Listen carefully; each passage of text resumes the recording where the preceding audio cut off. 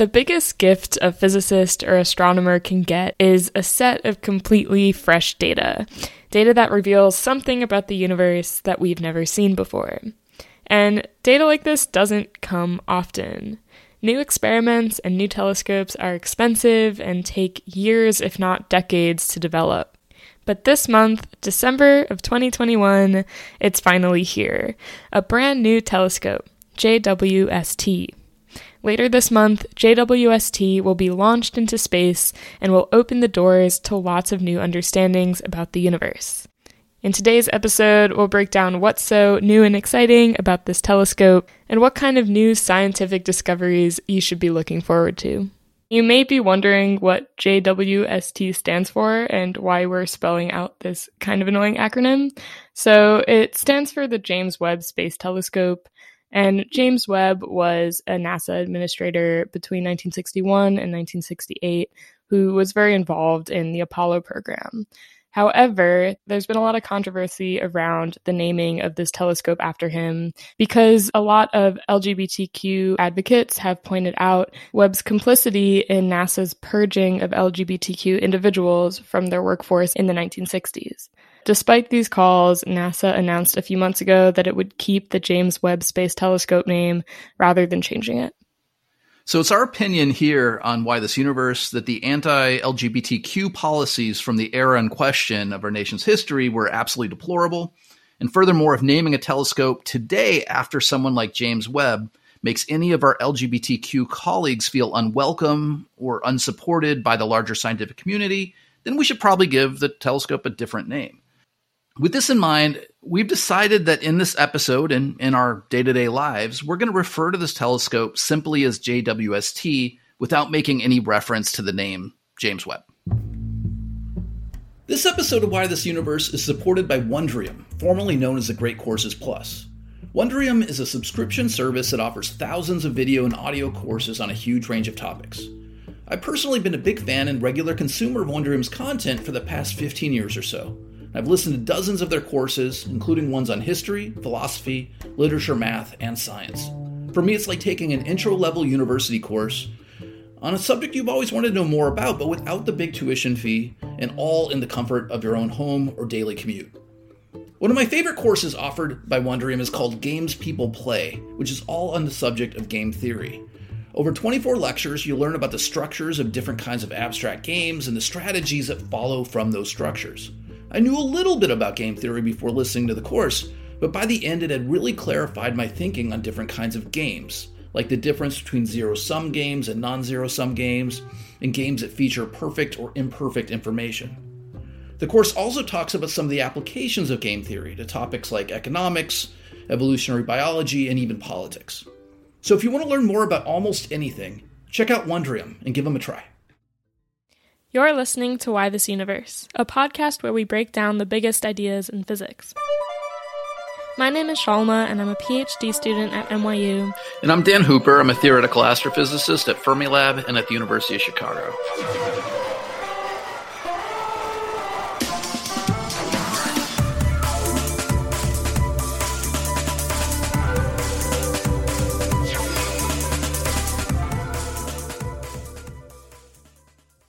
Thinking back to my early childhood, I can remember being really excited about Christmas time. I loved all the candy and cookies and the festivities, seeing my cousins, building snow forts, getting all the time off school, all that stuff. But probably, if I'm being honest, the thing I looked the most forward to were the presents. My brother and I would get up early on Christmas Day and we'd just sit by the door of our room. Our parents wouldn't let us come out until we got the call to come see what Santa brought us or whatever. The anticipation was almost as good as the presents themselves. Well, it seems that astronomers have been pretty good this year, these last few decades. And during this holiday season, they're going to get something they've been looking forward to for decades. I'm talking about this hugely anticipated telescope, the JWST, which is scheduled to be launched into space on December 22nd on board this heavy lift space launch vehicle operated by the European Space Agency called the Ariane 5. In many ways, JWST is the successor to the famous Hubble Space Telescope, which was deployed back in 1990, or 31 years ago. One of Hubble's greatest legacy, of course, is this collection of these glorious, colorful, vivid images of nebula and newly forming stars and distant galaxies. If you haven't seen these images before, give Hubble images a Google image search. It'll be worth it. For many people, both non-scientists and scientists, they looked at these images and it inspired with them a sense of wonder about our universe. There are probably even a lot of astronomers today who, when they were young and like seeing these images, were inspired to pursue this career path. But these images were really only a small part of Hubble's larger scientific legacy. Over its mission, Hubble helped astronomers to better measure how fast our universe is expanding. It helped astronomers to study these supermassive black holes that inhabit the hearts of galaxies. It helped us to determine with greater accuracy the size and mass of the Milky Way galaxy. And it made it possible for us to study dwarf planets and other pretty small objects in the outer regions of our own solar system. The hope of the astronomical community is that JWST will be at least as impactful for the next generation of astronomers as Hubble was over the last 30 years to astronomy. And that's a very big, lofty goal, but one that I think we can realistically hope for. So once it's deployed into space, it'll take about 180 days or, almost half a year for JWST to reach its final destination, a point in space known as L2.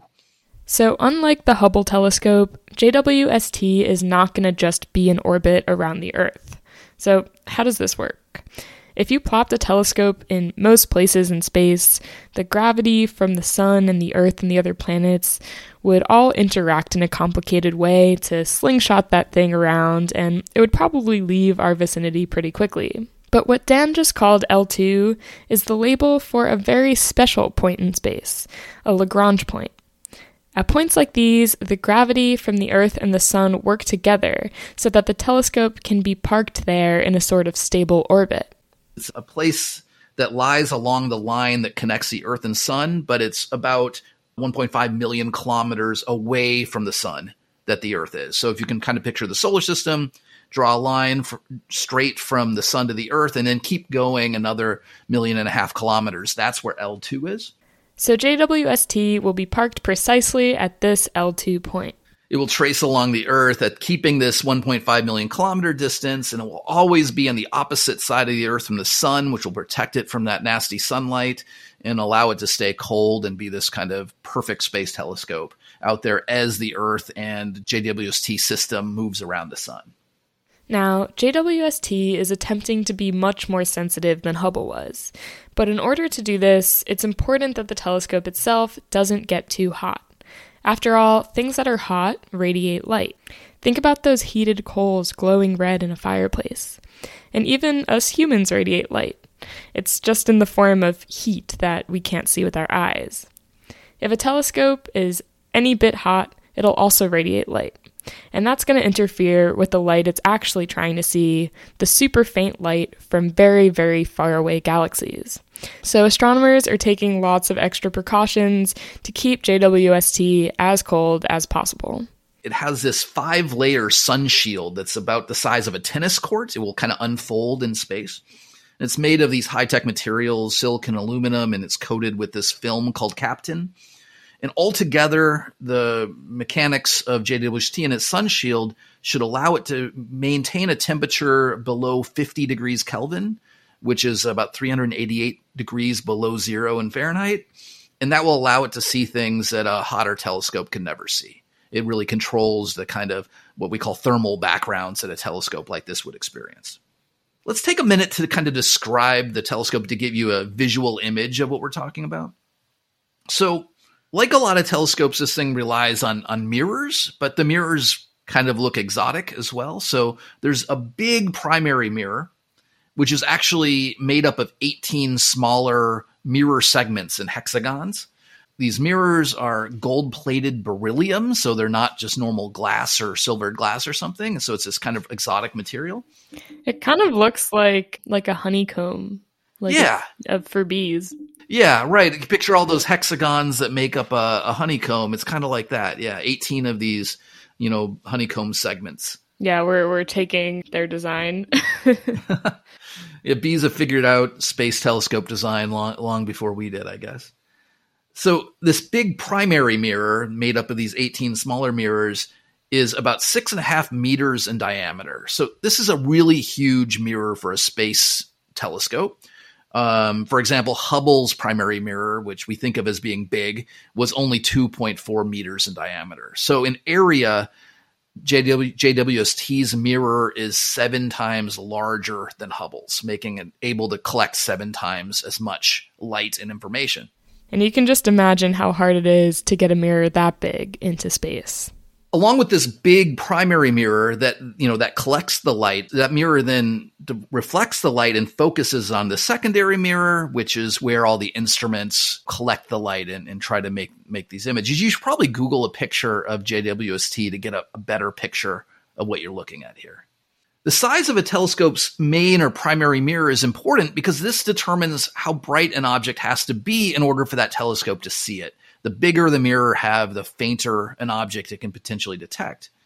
Also important is the telescope's angular resolution, which for JWST is about 0.1 arc seconds. So an arc second is 1/3600th of a degree. So this can see something that's 1/36,000th of a degree across, which is almost nothing.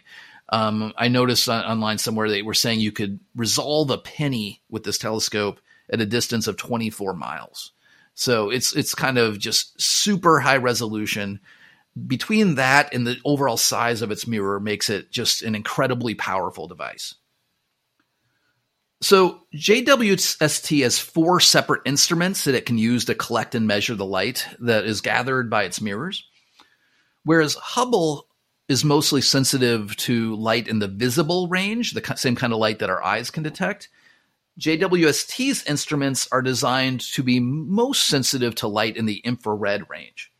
More specifically, JWST will be able to detect light that has a wavelength in the range of about 900 nanometers, which is near the middle of the visible range, up to just over 28,000 nanometers or 28 microns, which is near the middle of the infrared. Infrared light is useful to astronomers because it can penetrate through dust clouds much more easily than visible light can. So if you're thinking about studying objects like newly forming planets or newly forming stars, these things are often clouded or surrounded by clouds of dust. If you point something like Hubble or another visible telescope at it, you basically just see a big cloud of dust. Just picture looking at a cloud in the sky. You can't see through it. But to a telescope that's looking at infrared light like JWST will, you'll be able to see right through that dust and see the heart of that star forming or planet forming region, allowing us to understand how these processes take place in a way that a visible telescope might not be able to teach us. You can imagine that the image that it constructs compared to that of Hubble will have things that Hubble could not see. Absolutely, yeah. Yeah, they're just different kinds of tools. They bring different kinds of information to the table. Every astronomer wants to be able to look at an object in every possible wavelength, which oftentimes you can't do. But this is going to provide us with a totally fresh and new look at some of the things that Hubble has already seen in the visible spectrum. So by detecting infrared light, JWST will also be able to see farther away and farther back in time than Hubble could. In part, this is because of infrared's light and its ability to penetrate through dust as it travels through the universe. But it's also because of this phenomena known as cosmological redshift.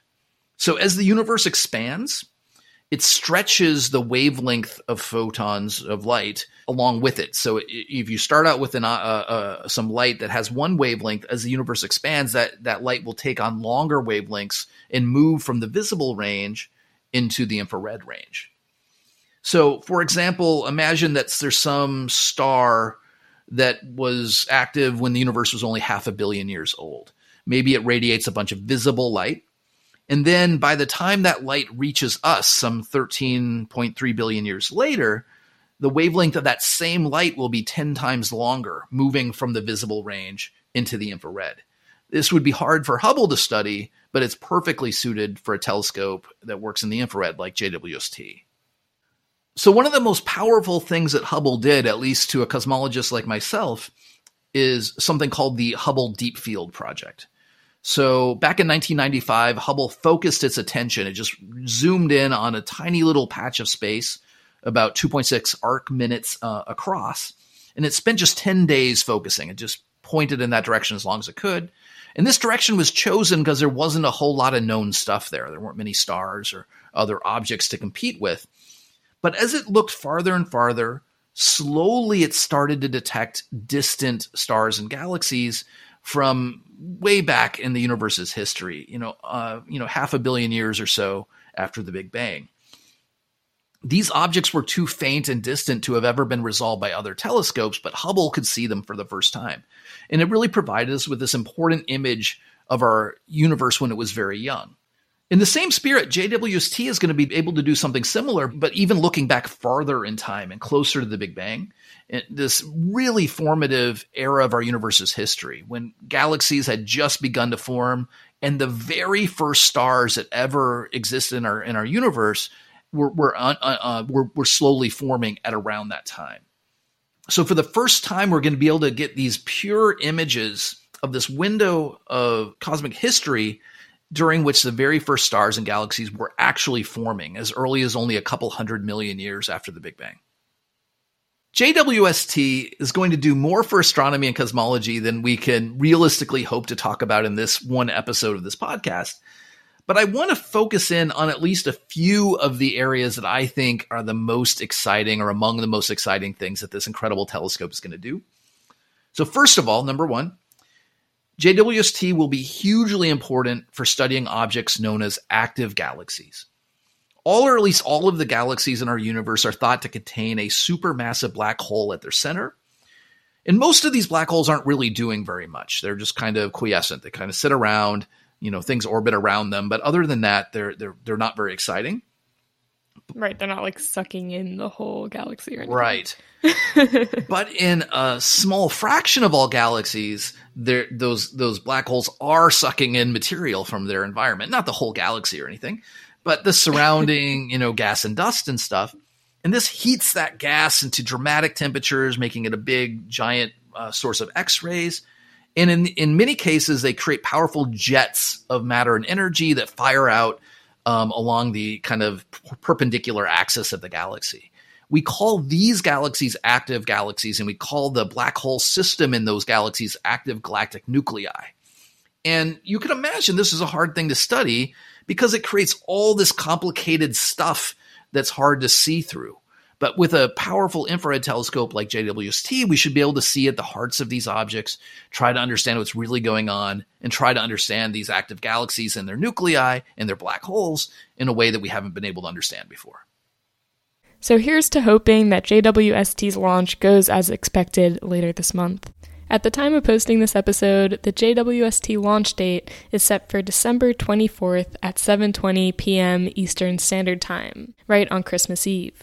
If you want to follow along with live updates, you can follow at NASA Web on Twitter. That's at NASAWEBB.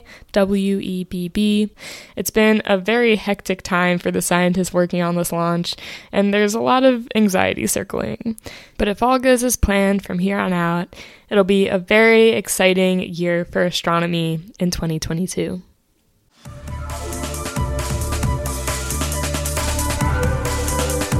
Thank you so much for listening to Why This Universe.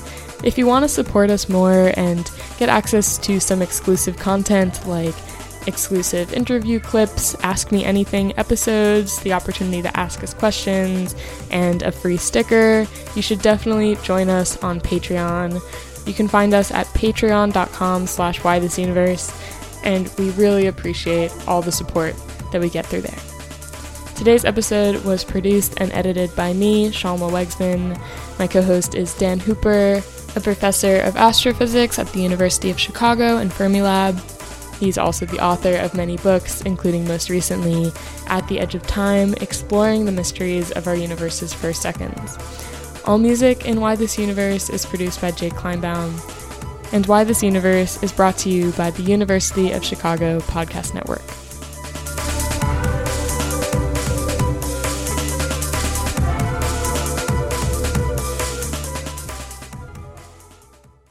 It's really a tongue twister. This is why they should have changed the name.